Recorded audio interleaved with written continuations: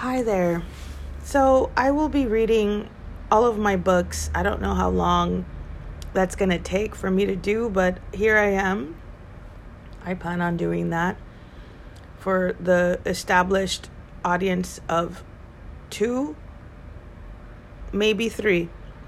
I thank you from the bottom of my heart for taking the time out of your life to even listen to what I have to say. So I just finished reading Hearken, which was a book that I wrote when I was detoxing from cigarettes and I was going through some shit, as we all do when we give up a vice, whatever that vice is.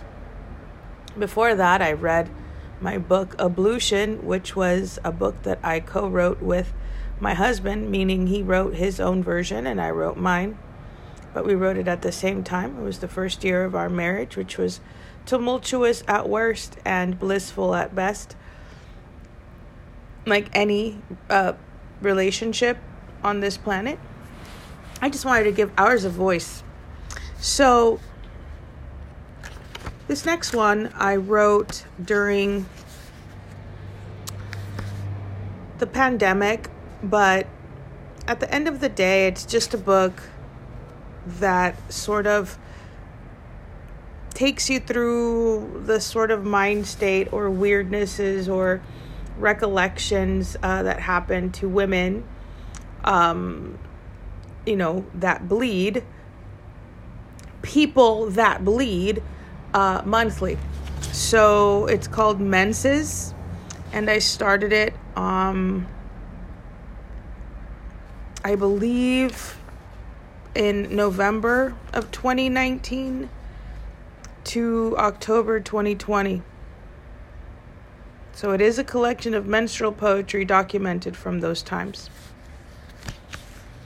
And I did do some watercolors and some weird little drawings in there, but enough bullshit. All right.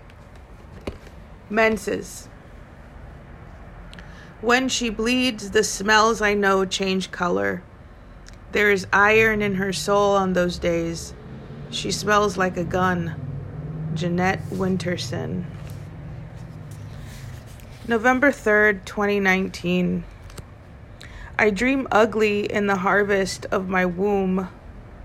I treat my bed like a casket and whisper prayers for the dreams to be gentler, to not leave me in a state of such senescence. The flight is full. My belly expands, a tsunami of salt, and we're off. I cry, writhe, and fall asleep, all in one intrepid breath. Monthly, my body ages. I don't bleed the way I bled at 13. I skipped years and worried about pregnancy, imagining all the children I'd lost and the names I'd given them. Imagined every time I ached, a limb had fallen. My kinks and twinges all had life behind them, restricted by a flush of see you next month, maybe. I catch a glimpse of these children in my husband's smile, in the way I finger paint my womb on his belly, the way portraits abstract on his chest cry for understanding. I wipe him clean.